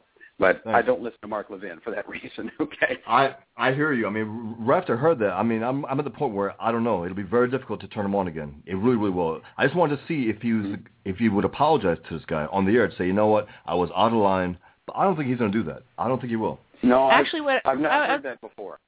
Yeah. What I was going to say is maybe what I should do, I actually unfollowed him on Facebook after I saw that because I was pretty upset. But what I should do is I should continue to follow him on Facebook because he shares a lot of valuable information, and then just not listen to him because it's not like with the Facebook thing you can just pick and choose and you're not investing too much time. I used to find his voice very annoying, and then after all the content overcame his annoying voice, now his voice is back to being very annoying. And that was the other part I didn't like about him is this whiny voice that he had. But that's another story, and that's just a sort of a marginal thing there. But no, I'm now reminded why I don't listen to him. Right. Well, thanks, Dan. Well, thanks very much for calling in, Dan. Thank you very much. Good to hear from you. Thanks. All right, keep up the great work. Thank you. Great, thank you. Take care. Bye-bye. You too. Bye-bye. So we are done with our disappointments now? Oh no. Yeah. Never. I told you I'd die. Let's run through the next stuff fairly quickly because I want to get to the good stuff, the more positive stuff towards the end of the list here. Again, go to my blog, don'tletitgo.com. I post program notes for the show there, links to all the stories and other things that we're discussing here on the show. So go ahead and check it out. Next one, and I only want to give a minute or two to this, although you met Ted Cruz. Yes. So that's actually kind of cool. In the event that you went to, did Ted Cruz say anything that was off or disappointed you? Any little thing at all? Nothing. It was all on point about what needs to be done. It was all basically secular issues. He didn't bring up any social issues, abortion, gay marriage, nothing, zero. About Washington and bringing it back down to normal size. That's what the gist was about. And, Ed Powell brings up the biker poster. It was a fun poster. It's Ted Cruz. He has tattoos, American patriotic tattoos all over his body, built like a rock, with a cigarette hanging from his mouth. And on a post on Twitter and Facebook, he said, I just want to say there's, how do you put it? There's something inaccurate about this poster. I don't smoke. I don't smoke. He also said that his wife will be reminded how disappointed she is about him, because he looked solid. Anyway, it was, I saw an opening. He was talking to, I think, 2 people. So I ran right up, and I shook his hand, and I thanked him for, basically for using the proper term jihad to describe the enemy's war on us. Thanking him, I thanked him for recommending Atlas Shrugged at his filibuster. And I spent like a minute or 2 talking to him, and a few other things. I invited him to the show. I hope he comes. I made contact again with his guy in Texas and Washington, and I got his 2 cards from him, because I asked him, how can we follow up? We want to get him on, and we really respect him, but we will definitely challenge him, and let's see if he takes up the challenge. We'll see. I would like to know, basically more specifically, what it is that he would propose to do about these social issues. With if he has full power. Right, yeah. Right. I would just like him to lay out what his priorities are and what he plans to do, because he said in this little interview, and I'm not even going to, go and read it and stuff, but you can get the link over at my blog. It's a story in which it says that Ted Cruz disagrees that the GOP should, quote, agree to disagree on social issues. Which is what the very religious Rand Paul said, the guy who wants to put legislation about personhood, which is strange. It's like, what the, you want to put legislation about abortion, and... Yeah, it's like you're your brother's keeper, right? Yeah, you're your brother's keeper, but I am Mr. Religious, mellow on the but social don't worry issues. about. So you can't trust Rand Paul at all. Yeah. Ted Cruz, I disagree with his positions here. I could trust him. I believe this is actually what it means. But the only question is, once he gets full power, if he does, what will he do about it? What would he actually promise to do? What would he likely do? That's what we want to know, because he said something in this interview to the effect that he believes that the GOP should stand for life. The GOP should stand for and defend life and, quote-unquote, traditional marriage. And what does that mean in political action? In political action, what does that mean? That's the question. Exactly. We want to know what he wants to do. Another thing that I think is disgusting, but it doesn't disappoint me because nothing this woman does could surprise me, is Nancy Pelosi. Wait, sorry, Nazi Pelosi, because she called the Tea Party Nazis. In response to a question about Obamacare this week, said the following, and Bosch has got the clip here for us to listen. Yes, sir. Could I just ask, in the current environment in a swing district, is Obamacare a winner or a loser politically? Well, you have to ask the member, but I believe that it's a winner. And by the way, it's called the Affordable Care Act. It's called the Affordable Care Act. I know you didn't intend any compliment or derogatory, but it's called the Affordable Care Act. And the Affordable Care Yeah, I was going to say, you can keep going. When people know what it is and see what it means to them. And that's the case we have to make. We're grown-ups. When Franklin Roosevelt put out when they moved forward with Social Security. Sorry, she worked for Franklin Roosevelt. That was her that was her grandson, by the way. Said, I'm so convinced about this, now make me do it. Everybody has to spread the word as to what this is. As the president said yesterday, change is hard. That's all right. It always is. It's a winner. First of all, I was only reflecting that the president himself has used that. And I tell him the same thing I told you. Affordable. It's affordable. There's a reason. Affordable.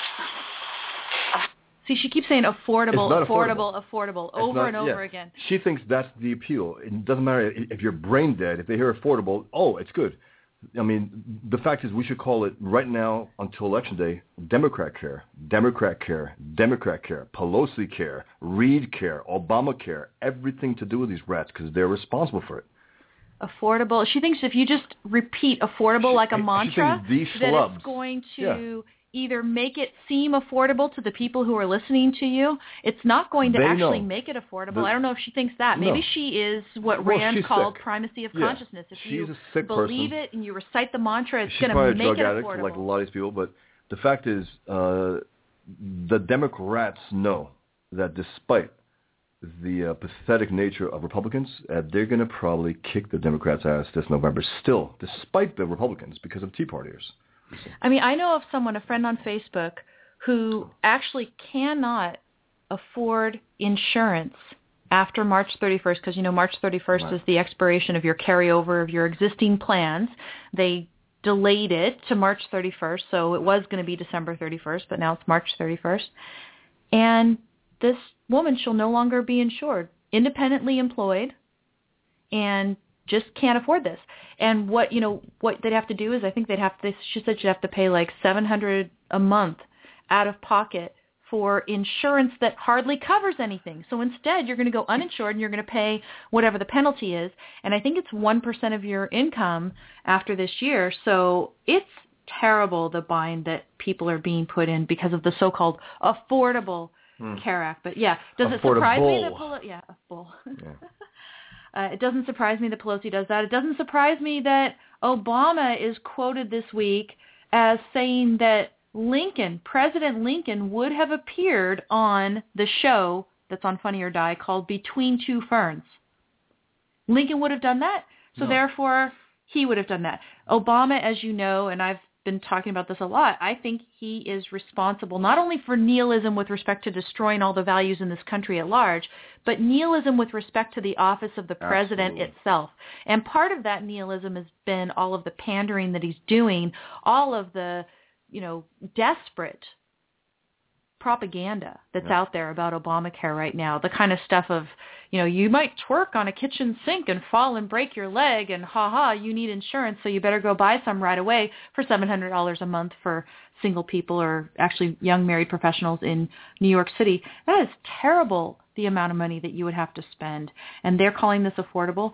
Anyway, he thinks Lincoln would have appeared on it. So somehow if Lincoln would have done it, and I can lie about whether Lincoln would have done it. And Lincoln's not here, so you can't ask Lincoln whether he would have done it. So it's fine that I appeared on that show and wasn't funny at all. And so therefore, if it's Funny or Die, then you know what the thing is. Not that I want anybody dead, but it's like, hey, be funny, dude, at least if you're going to be propagandizing for a takeover of the economy. Other things that don't surprise me, and therefore they're not technically disappointing, but are nonetheless terrible and horrible. Here's this. A lawsuit filed after a praying family was escorted from the Empire State Building.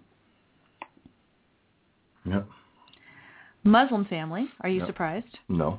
Trying to pray, because that's the place you pray, right? And is also, in the Empire State Building. It was 11 p.m. They're with their two very young girls. What are they doing 11 p.m. at night with two young girls? Seriously, that just to me is also questionable. And people are a little cautious about these things. They know that Muslims brought down the Twin Towers. So if Muslims are praying in the corner where there are people there, they have to look at them suspiciously, say, what are these people up to? They have every right to say, what are you doing here? You can't do this. Right. It's impossible. This is a story from CNN. It says, a New York family's hope for an enjoyable outing high atop Manhattan ended abruptly when the group was escorted out of the Empire State Building for saying Muslim prayers, according to a lawsuit. Also, Muslim prayers, when I went to mosque when I was a kid, Allahu Akbar. It's Allahu Akbar. That's the same thing that the killers in 9/11 said before they flew the planes into the buildings. Allahu Akbar. God is greatest. That's what they say. And that's what they said. They said the same, prayer. This is what it is. And the security guard clearly was a little afraid, probably. He said, what are these people up to here? Fahad Termizi, I guess is how you pronounce it, and his wife Amina and their two young children were at the skyscraper's observation deck last July 2nd, shortly after 11 p.m., a time when the family's, quote, religious beliefs require them to recite the evening prayers wherever they may be at the time, end quote. So they don't sleep? Are you allowed to sleep in Islam, or do you have to get up in the middle of the night and pray? That's BS. As far as I know, you got to get those prayers in. We were quote unquote moderates. I think we prayed we went to mosque maybe twice a year. And that's the only time you prayed? My grandfather prayed probably every day. Even when he came over, he had his prayer times, But we were quote unquote moderate. We were raised to have moderate Jew hatred. Moderate misogyny. Thanks to infidel technology provided by Apple, you could get a reminder at set times 5 times a day to tell you to pray. Muslim world, they're not known for their work ethic, and they just aren't, Muslims in general. So 8 o'clock at night during a restaurant, the busiest hours of the restaurant, I got to go pray. They go there for like a half hour. They have to pray. It's for Allah. So I guess one of them managed to pray without incident. One guard interrupted and, quote, menacingly poked Fahad Tirmizi, quote, with his hands and feet several times in various parts of his body, the court document said. Because, I mean, you know what that it is. If you let people into a building, you have to just let them pray and do whatever they want, right? No. And, you know, they did the same thing in the streets of France, if you remember. In the middle of the street, to block cars, to block traffic, to pray. We're coming up on a break. We're going to have about 4 minutes worth of ads. And then we will be right back with the last is negative for the day and then go into some positive stuff. So hang on.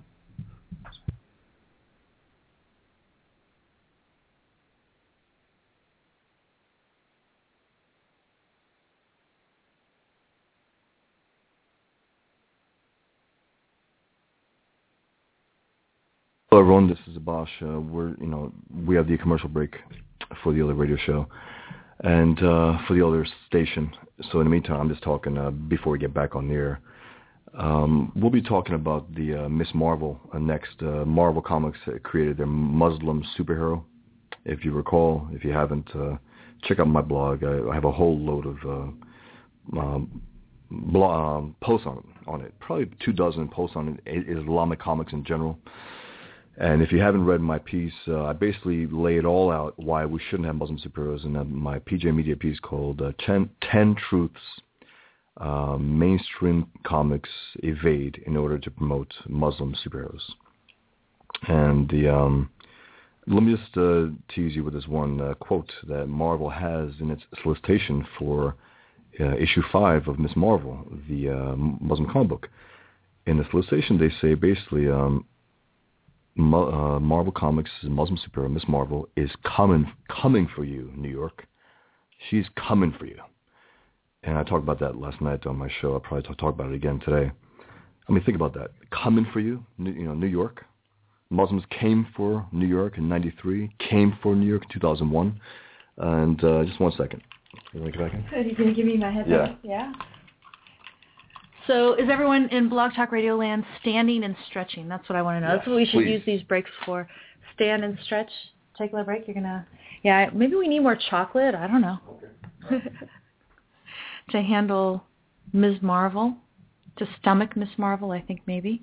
We've got a couple callers here in the queue, but I think I've spoken to Dan already, and the other one is not, as far as I know, wanting to ask a question. If you do want to ask a question when you call in, I think there's a little prompt that says press 1. So make sure that you do that if you actually do want to talk to us. State Defiance in the chat room over here at Blog Talk Radio says, I'm taking a crispy donut break. That sounds good. Privatizing chocolate, waiting for your book. Yay! Privatizing chocolate. Any kind of chocolate. Privatized. I don't know. Do I want government chocolate? No, I don't want government chocolate. I'm sure our chocolate's government regulated, but that's terrible. But yeah, we are in the last segment going to have some positive things in addition to first letting Bosch vent a little bit about Ms. Marvel. And I have a couple things to say about that as well. So that'd be good. Speaking of my book, by the way, I've been thinking before I was going to title the book Toward a Society of Privacy, but I think it's got to have a little bit more of a confrontational title or just a little bit more controversial. And so I want to actually call it Legalizing Privacy, Why and How. And I think that's going to be a much more compelling title, one that's going to make it come off the bookshelves more. But I'll talk more about that as and when I get into it. So we're going to go into the next segment. Hold on.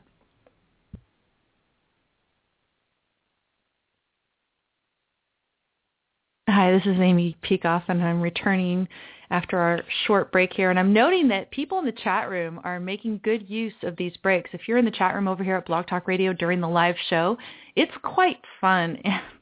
Robert NYC, for example, is talking about Mark Levin refusing to pick up government chocolate when he walks his dog. Daniel says, according to FDA regulations, breakfast cereals may contain up to 2% impurities. The government expects that every 50th bowl of Cinnamon Toast Crunch that you enjoy could actually be comprised entirely of dead insects and rat poop. Enjoy. Oh, my gosh. I ate a lot of breakfast cereal in my life because my parents gave us breakfast cereal for breakfast, but I have not eaten a bowl of breakfast cereal for about 4 years, right. Something like that, pretty much. By the way, there was a story. I have a cousin who lives in Albania, which is a Muslim country. It's a Muslim communist country where he said 3 Albanian jihadists murdered 3 Turkish border guards. The Albanians were heading into Syria to fight alongside the quote-unquote rebels, Al-Qaeda. So, this my comic book is about also Muslim jihadists, and some of them are Albanians.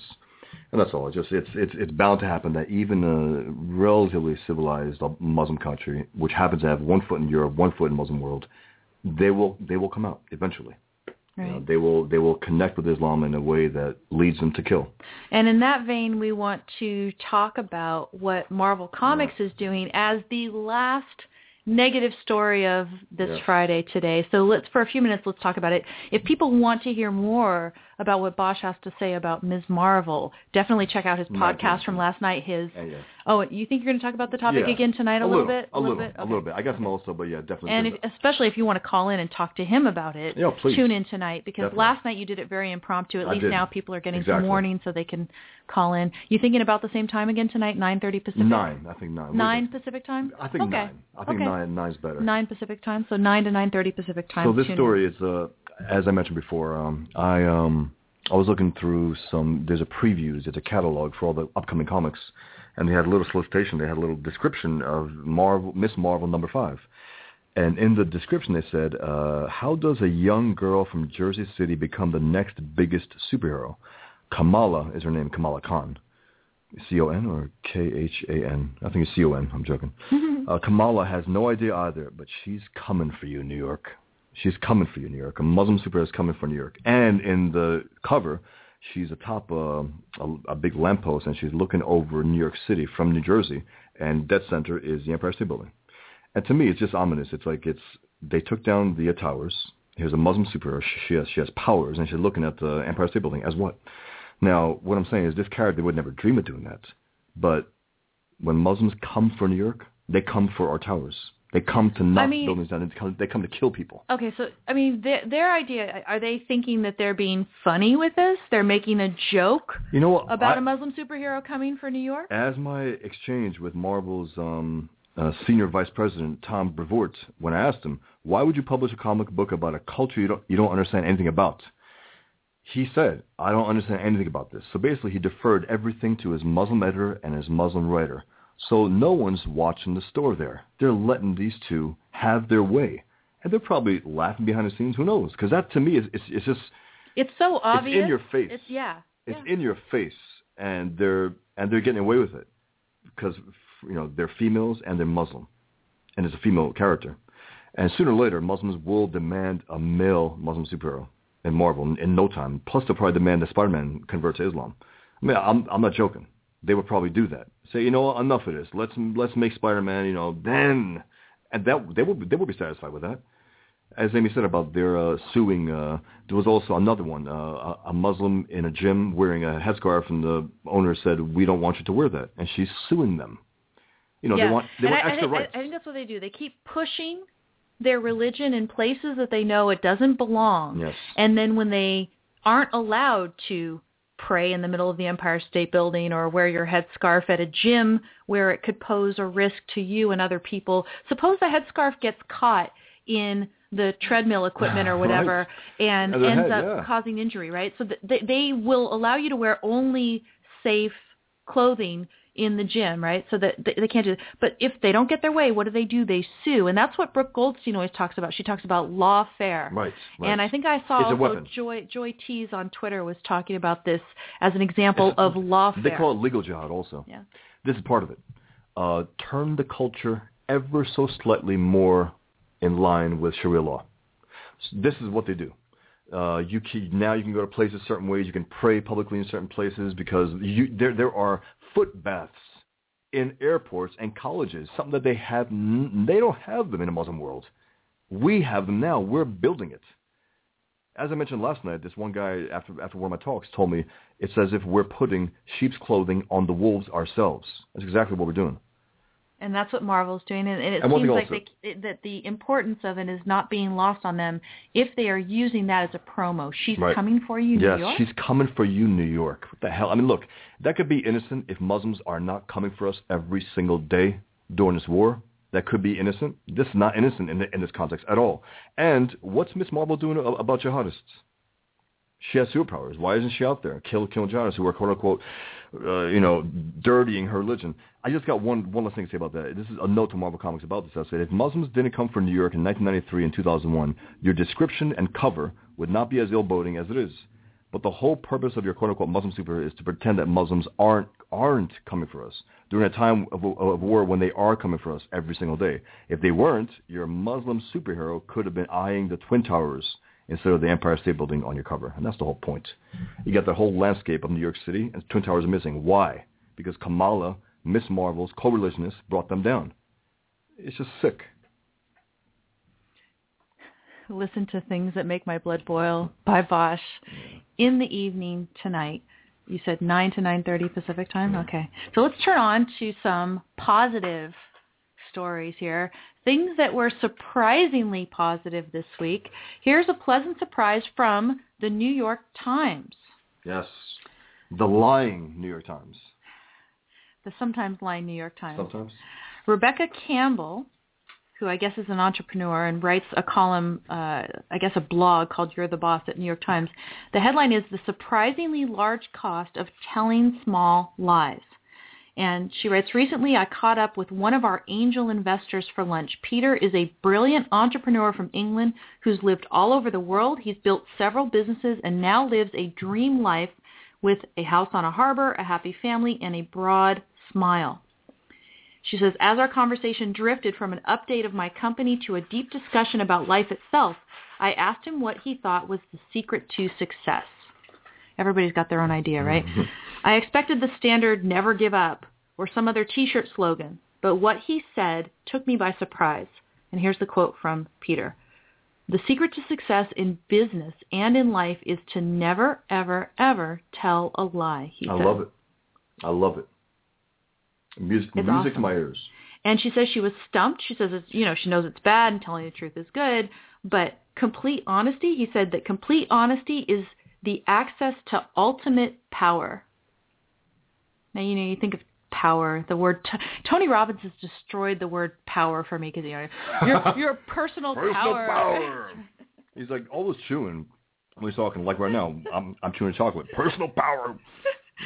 But no, the ultimate power comes from honesty. And if you understand Ayn Rand's philosophy of objectivism and the virtue of honesty as she does, this is not a huge surprise that honesty is actually selfish. I mean, I've taught this in classes to undergraduates, and I love teaching this because so many people think honesty is just about what you tell other people, yes. Right? Whether you're lying to other people, but honesty most profoundly is a virtue about keeping your direct connection to reality. Yep.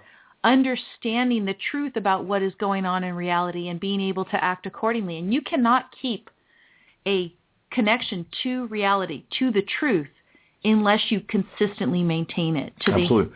Right. If I just mention one thing, how about an ideology who gives you license to lie? I mean, absolute license is part of the ideology, right? Which is Islam, taqiyya. Yeah. And at that point you say, okay, well, when should they lie? When should they tell the truth? Yes. There's no set principle there. And the principle is basically lie when you can get away with it, when you can achieve something on the behalf of Islam. And She says, as we spoke, I started thinking about the little lies I tell every day, often without thinking about it, but not always. I have been guilty of exaggerating a metric here or there, or omitting facts for my own advantage. Each time there is a little voice inside my head that tells me it is the wrong thing to do. I have wondered whether everyone does this or whether it is just me. Could this be what has been holding me back? And she says, I did some research, and it seems that most of us lie quite a bit. Study by University of Massachusetts said that 60% of adults could not have a 10-minute conversation without lying at least once. The same study found that 40% of people lie on their resumes, and a whopping 90% of those looking for a date online lie on their profiles. Teenage girls lie more than any other group, which is attributed to peer pressure and expectation. The study did not investigate the number of lies told by entrepreneurs looking for investment capital, but I fear that we would top the chart, she says. And she says most people lie about little things to make them look good. 30% of respondents in a study by a film rental company lied about having seen The Godfather. It's a classic film. We assume everyone has seen it, etc. You also see the surveys that go around about all these classic books that such and such esteemed publication bets that you haven't read more than 6 of these books on the 100 list. Who knows? The funny thing with me is, and Bosch has seen this before, because he'll say, oh, have you seen this movie before? And I'll say, no, I don't think so. And then we'll sit and watch it. And then about halfway through, I was like, I've seen this movie before. I just don't remember having seen. I feel so bad. I have simultaneously the ability to get extremely involved in movies. And secondarily, I have forgotten movies that I've seen years ago. I cannot believe. And good movies, too. I've forgotten that I've seen them. So that's pretty bad. That's funny. That's pretty bad. I don't know. I have a very selective memory. Daniel asked here, wait, he goes, there's a Muslim policy that says lie when you can get away with it. This is news to me. I don't know if he's being sarcastic, but let's say you're not, Daniel. Yes, it's called taqiyya. It's basically a doctrine of dishonesty. But it's for the purpose of warfare, basically, right? Not necessarily, no. To protect yourself, to protect Islam. And then it goes into basically, what does that mean? Anything you want. Because they say basically what the forbidden is acceptable. If it's in the name of Islam, you can lie in the name of Islam. You could say, I love everyone at work. I don't hate that Jew. I don't, I don't hate that woman. That I'm saying that, but it's a license to lie. And think about that. An ideology that says you can lie. Don't worry about it. It's good to go. Don't worry about it. Right. It just tells you. And this is why that when the Muslims need to be reminded when to pray 5 times a day, they have to turn to infidel technology because their brains are hindered by their Well, they also have turned to infidel technology when it comes to mass murdering. They can't do it on their own. If left to their own devices, they would have clubs. They would try to club everyone to death. This way, they steal planes, they steal weaponry, they steal nuclear secrets. They have to steal. So then, Sorry. Islam, right? I'm done. Until tonight. So Rebecca Campbell here goes on to talk about the consequences of lying, and there's physiological consequences. It causes stress. She says, every time I tell a lie, I know that I am no longer present. I feel a tightening in my chest, sweat on my palms, just a small amount because I only tell little lies, but lies they are. She says they place me in a false future, increase my level of stress, and prevent me from being as creative as I can be when I'm fully present. Now, what is this? It says, Daniel says, there are times when objectivism condones lying. Can we take this principle with a slight edit? The secret to success in business and life is to never, ever, ever be dishonest. Right. We would have to discuss more what sort of terminology we should use. Yes. Technically, I say you would lie, for instance, if Hitler comes to your front door and says, hey, where are you hiding the Jews? Yeah. Right? And you've got some Jews in your basement or something. And, come on. You love the Jews and you don't want to give them to Hitler. But you're not being dishonest in the sense of, and Rand's definition, again, for dishonest is faking reality in order to achieve a value. Right. If you are quote-unquote lying in order to defend a value from an unjustified attack. No, this is not being dishonest. No, it's not. You're not, because that other person... You're embracing the reality. You're embracing your values. That other person is the person who is going against human life and human nature by initiating force or announcing an intention to initiate force. So here she's saying, Campbell's saying that it causes stress. Lying creates stress. It says polygraph tests measuring blood pressure, perspiration, pulse, and skin conductivity can pinpoint a lie with tremendous accuracy. And she said she recently discovered the firsthand the corrosive effect of lying. She says for several years she's worked as a director of a nonprofit organization. They do great work. She says a few weeks ago I caught the leader of our group lying, not whoppers, but a series of tales about why he was late, etc. She says she confronted him, and he justified his lying, saying that it avoided unpleasant consequences. Can I just say something about that also? Mark Levin, he lies about his dog poop. He looks over his shoulder. By not picking it up, he's lying in action. And if you're going to lie about the small things, you'll be honest about the big things? Right. I know people at work who gave people regular coffee when they asked for decaf. Happily did it. Called them out for it. And they say, oh, this is no big deal. Oh, so when the big issues happen, when the real pressure's on, you'll be honest, right? Mm-hmm. No. Right. If you lie about small things, you lie about everything. Well, and then it was interesting because she was surprised when she went to an investor pitch and she went through the financial model and budget, and she was open, completely open about the negative aspects of her company in the pitch. She said she tried an experiment, tell the total truth. At the end of the conversation, he said, I really appreciate how transparent you've been with me. Give me a day to think about it. And then she said the next day he called back and invested. That was fantastic. She was stunned. So basically, think about it, she was stunned also. I mean, and everybody thinks that you can achieve something by that. Yeah. Meaning the guy would be like, oh, that was just an experiment. You know what I mean? That's not you. Uh-oh. Right. I should have invested. After the guy read this article, then he basically dumped the business. I'm joking. No, not at all. Because she was honest completely. And this is the thing. You know, when I have applied for jobs, I've always put objectivism on my CV. I was out in the open about my objectivism all the way through my graduate degree in philosophy, and I think that helped me a lot. It helped me get through the program faster and everything. Let me go on to a couple other things that were pleasant surprises this week. Both of them come from The Tonight Show with Jimmy Fallon. I want to play for you first the audio of Obama and Putin having a phone call about Crimea. Listen to this. As we said earlier, though, everyone's been talking about the situation in Ukraine, and things are getting pretty tense over the past couple of days. And President Obama has been talking to Russian President Vladimir Putin on the phone to try and work things out. And it's so amazing here at The Tonight Show. You get access to a lot of stuff.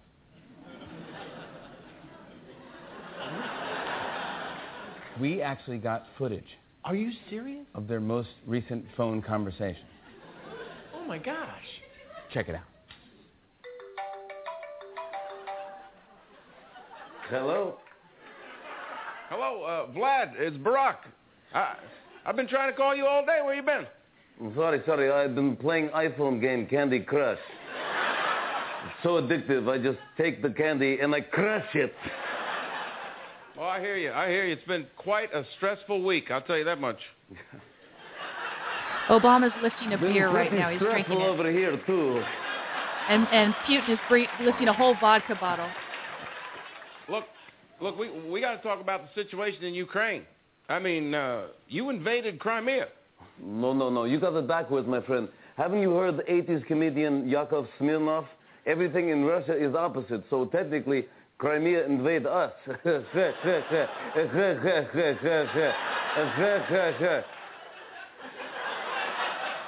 Look, don't you see what you're doing, though? You're forcing people to accept something that the majority of them don't even want. Yes, in Russia we have word for this. Obamacare.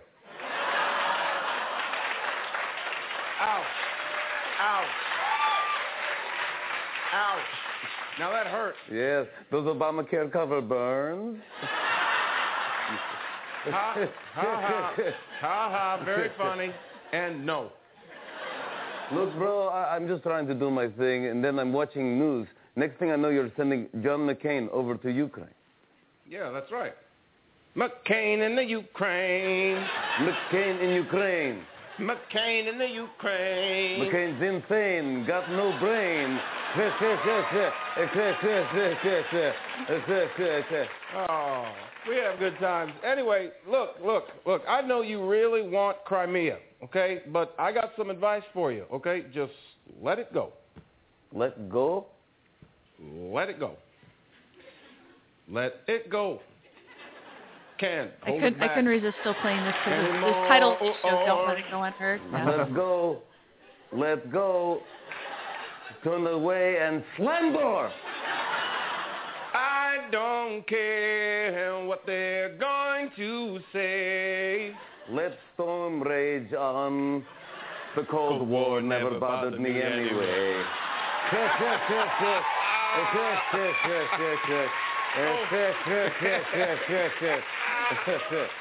So look, Vlad, just to recap our call, no progress was made here, right? None at all. Okay, take care. Bye. Bye-bye.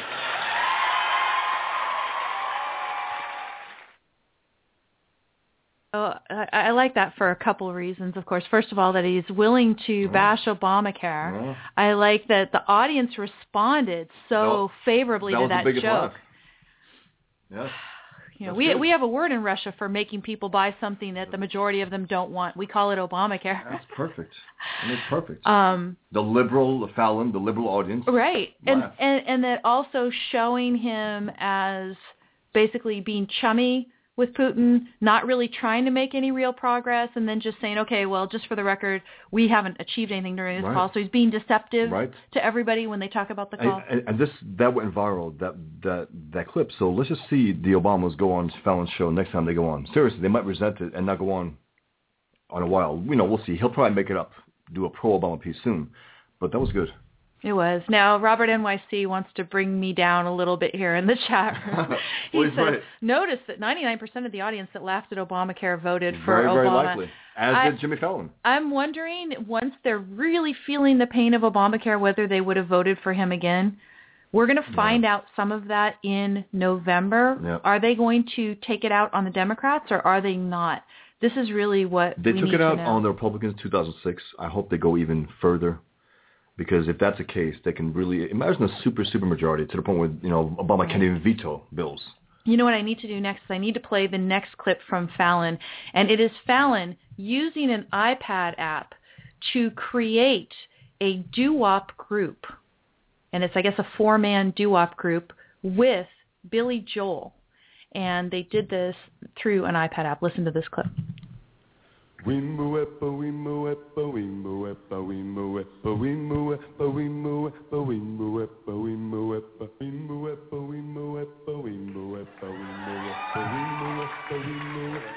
The iPad lab is looping their background. Once the song comes in, you start.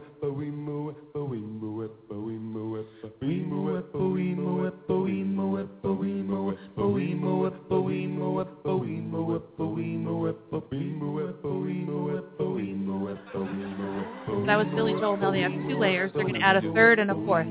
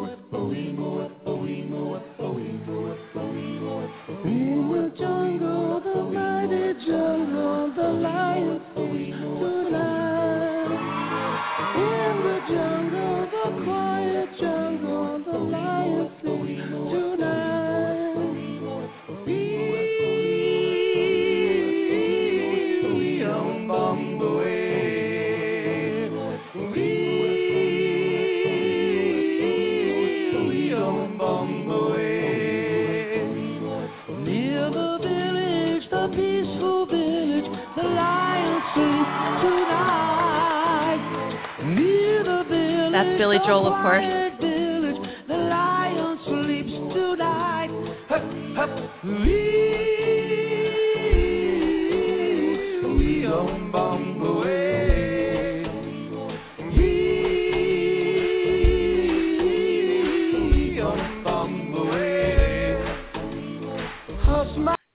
Okay, I'm going to have to cut that there because we're almost out of time. If you want to listen to the rest of that clip, highly recommend it. And if you want to listen to it in better fidelity, I'm assuming that the sound quality here over Blog Talk Radio is not that great. No. It's a little garbly in my headphones. Go to don'tletitgo.com and check out the links, all the links for today, as well as those 2 clips from Jimmy Fallon.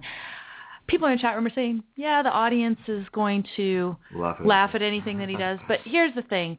Fallon, to my knowledge, is the first Tonight Show host that can sing and dance and a true, really versatile entertainer. And I'm actually kind of impressed with him. I mean, obviously, we want to see what happens, and I don't think he's perfect in any way, shape, or form, but I'd like to see what comes out of him in the future. Anyway, thanks everyone for tuning in today. Listen to Bosch tonight, 9 p.m. here on Blog Talk Radio for Things That Make His Blood Boil. And tune in, and we'll talk to you next week. Thanks, everyone. Have a good evening.